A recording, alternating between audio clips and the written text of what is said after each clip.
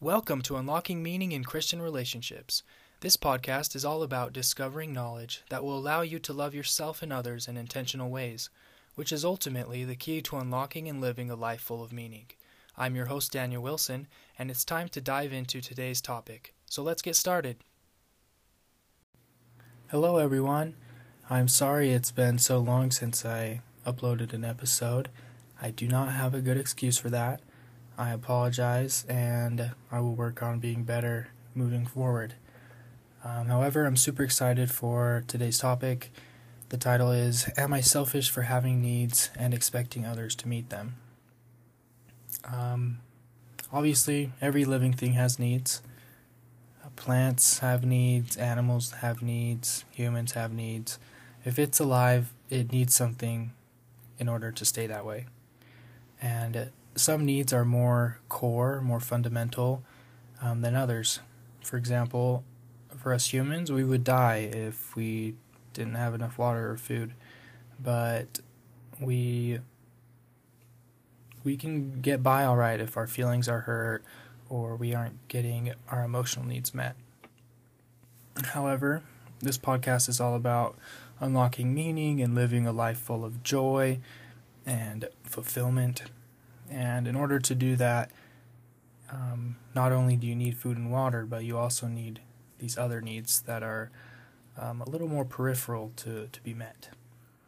And I want to start off with some examples of how Jesus had needs in the Bible, specifically the New Testament. In Luke chapter 2, this is the story of when he was a young boy and he was found in the temple teaching and talking to doctors and all these people that were a lot older than him. And the story is crazy because he's 12 years old and he kind of stayed behind when his family left. And they come back a couple days later, worried sick because they couldn't find him anywhere. And this is what his mom says to him when she found him. And when they saw him, they were amazed. And his mother said unto him, Son, why hast thou thus dealt with us? Behold, thy father and I have sought thee sorrowing.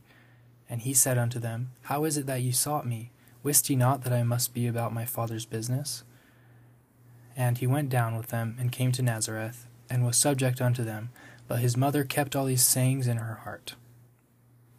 I like this story because it shows that even from a young age, Jesus had this need for independence, for self-expression, for freedom.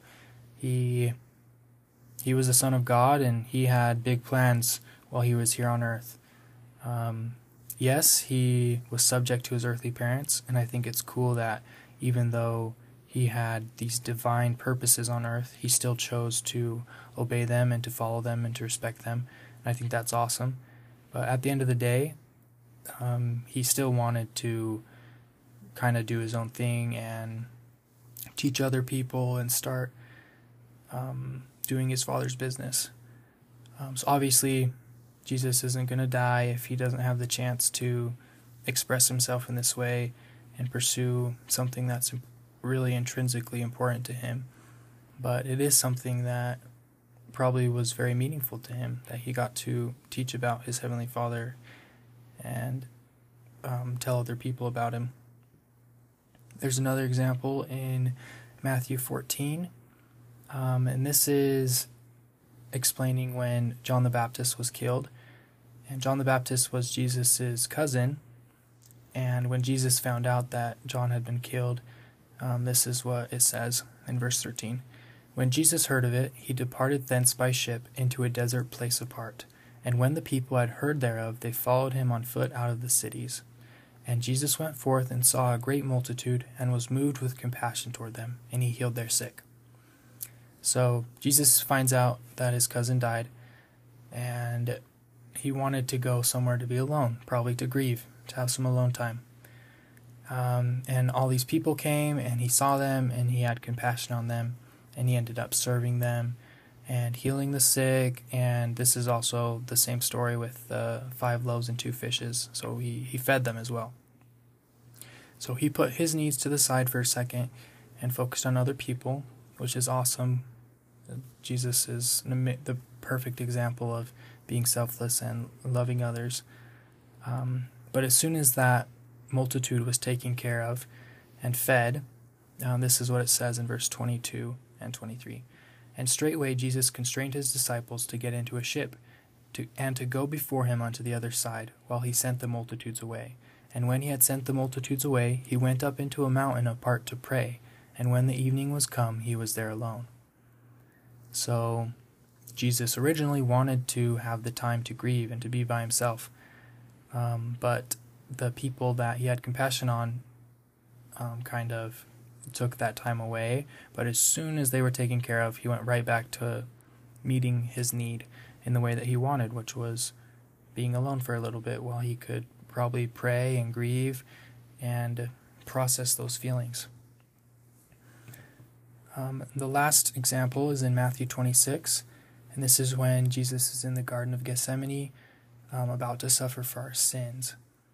And verse 36 says, Then cometh Jesus with them unto a place called Gethsemane, and saith unto the disciples, Sit ye here while I go and pray yonder.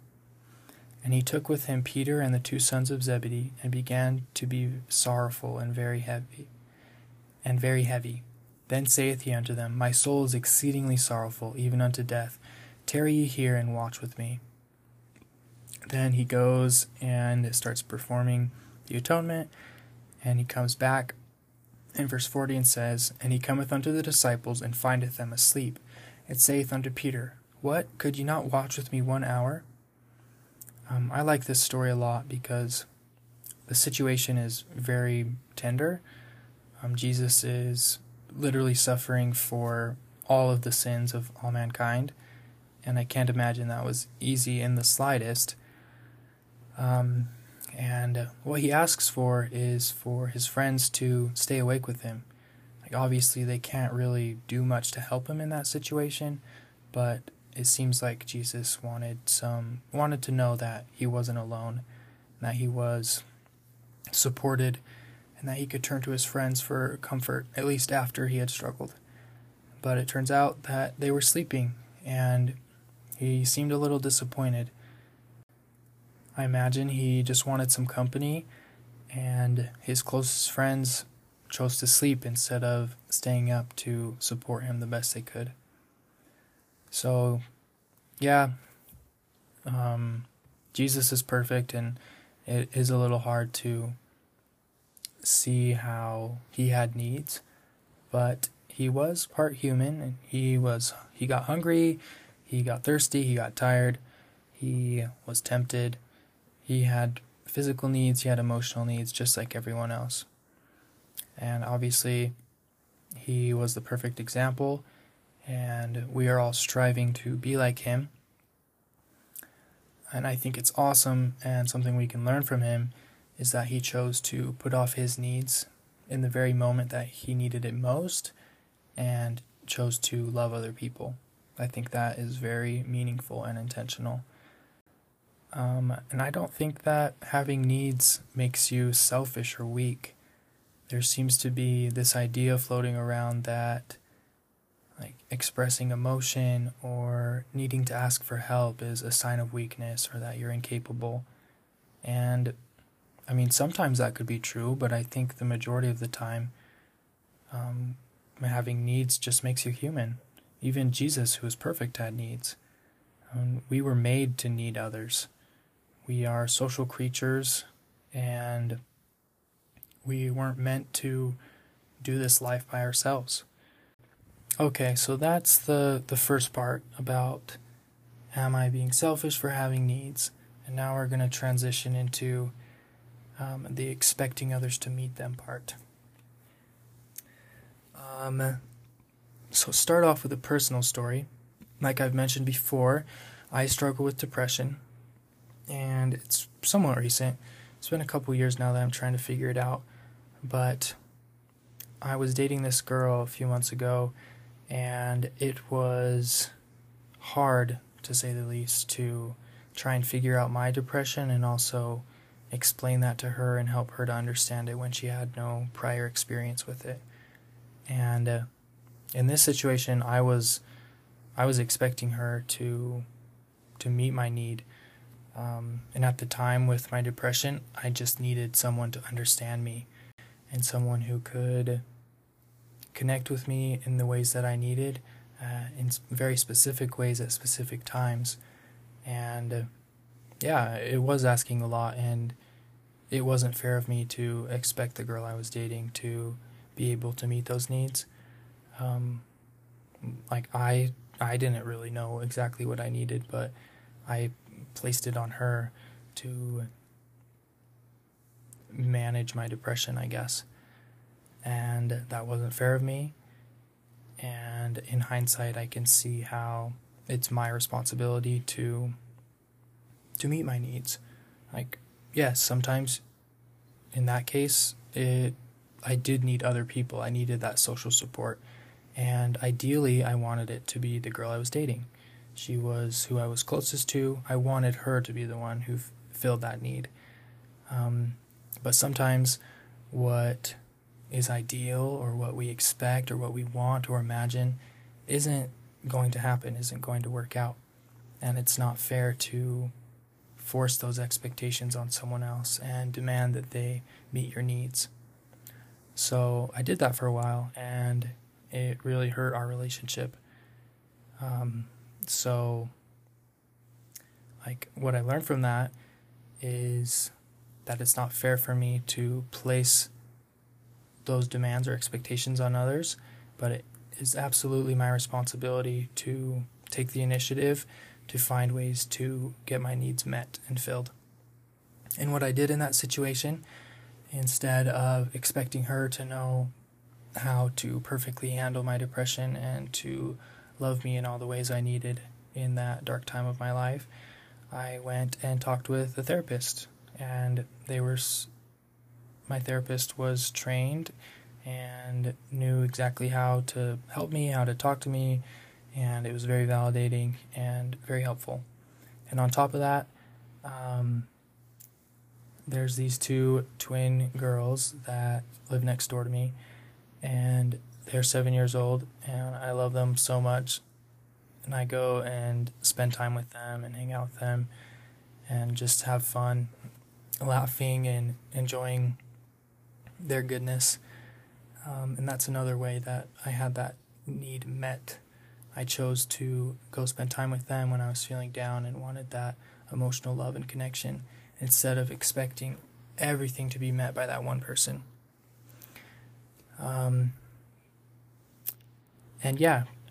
In marriage, love is a commitment, and you commit to do certain things regardless of how you feel. And again, I think that's the ideal. Marriage is pretty realistic, and we're human, we make mistakes, we're imperfect.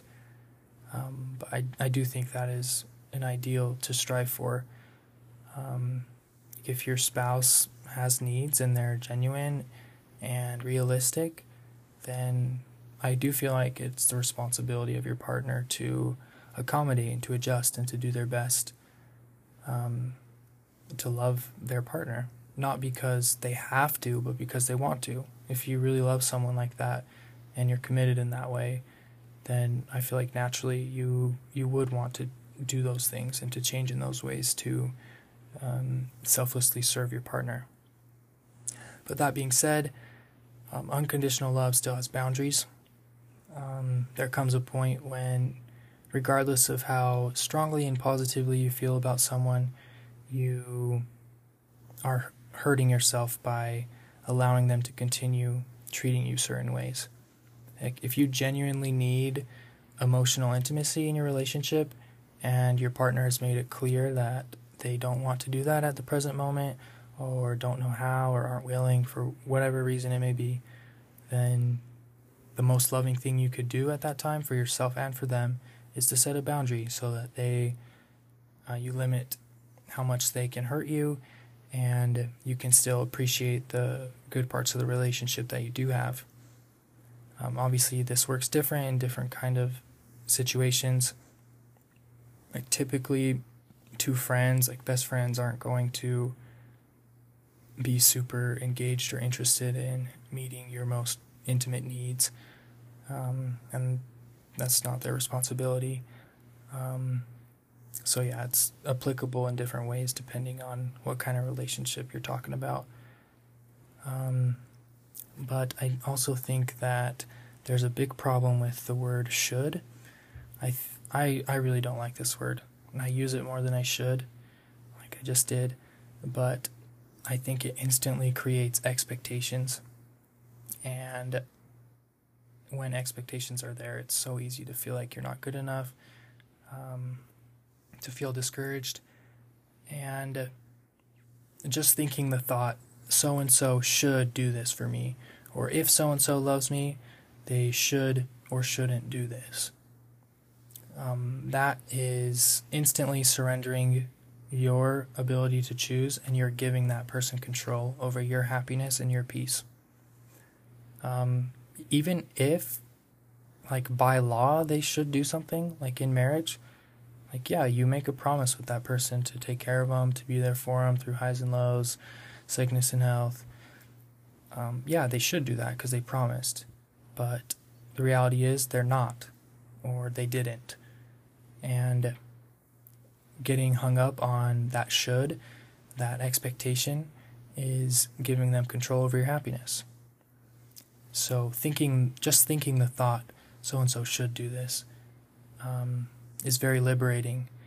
And the only way to be free of that is to take back control, take responsibility for your needs, and take the initiative to find a different way to get them met. And this can be hard because, like, ideally in marriage, you want your spouse to be that person. Maybe in your friendship or with your parents or whoever it may be, you have this idea in your head of how you think you want it to go or what would be the most meaningful or most perfect to you. But oftentimes that doesn't happen. And reality hits, and we can either choose to be frustrated and constantly annoyed at this person who isn't doing everything that we want them to make us happy, or we can choose to get up and find a different way to get our need met. And this is possible even if your need is a social need, like you actually do need someone else, a different person, to fill something in you. Loneliness or connection or anything it may be. Like for me, I took the initiative to go spend some time with my neighbors. I love them. Being around them makes me laugh. I feel included and connected. Yeah, so that is about all I've got for today. You are not selfish for having needs, as long as they are realistic and healthy. But it is not a good thing to expect others to meet them, regardless of how close you are in that relationship. I don't think it's fair to place the responsibility of your needs on someone else. And I would like to invite all of you listening to try to take the time to think and identify if there is a person or multiple people that you're frustrated towards because you're expecting them to meet your needs.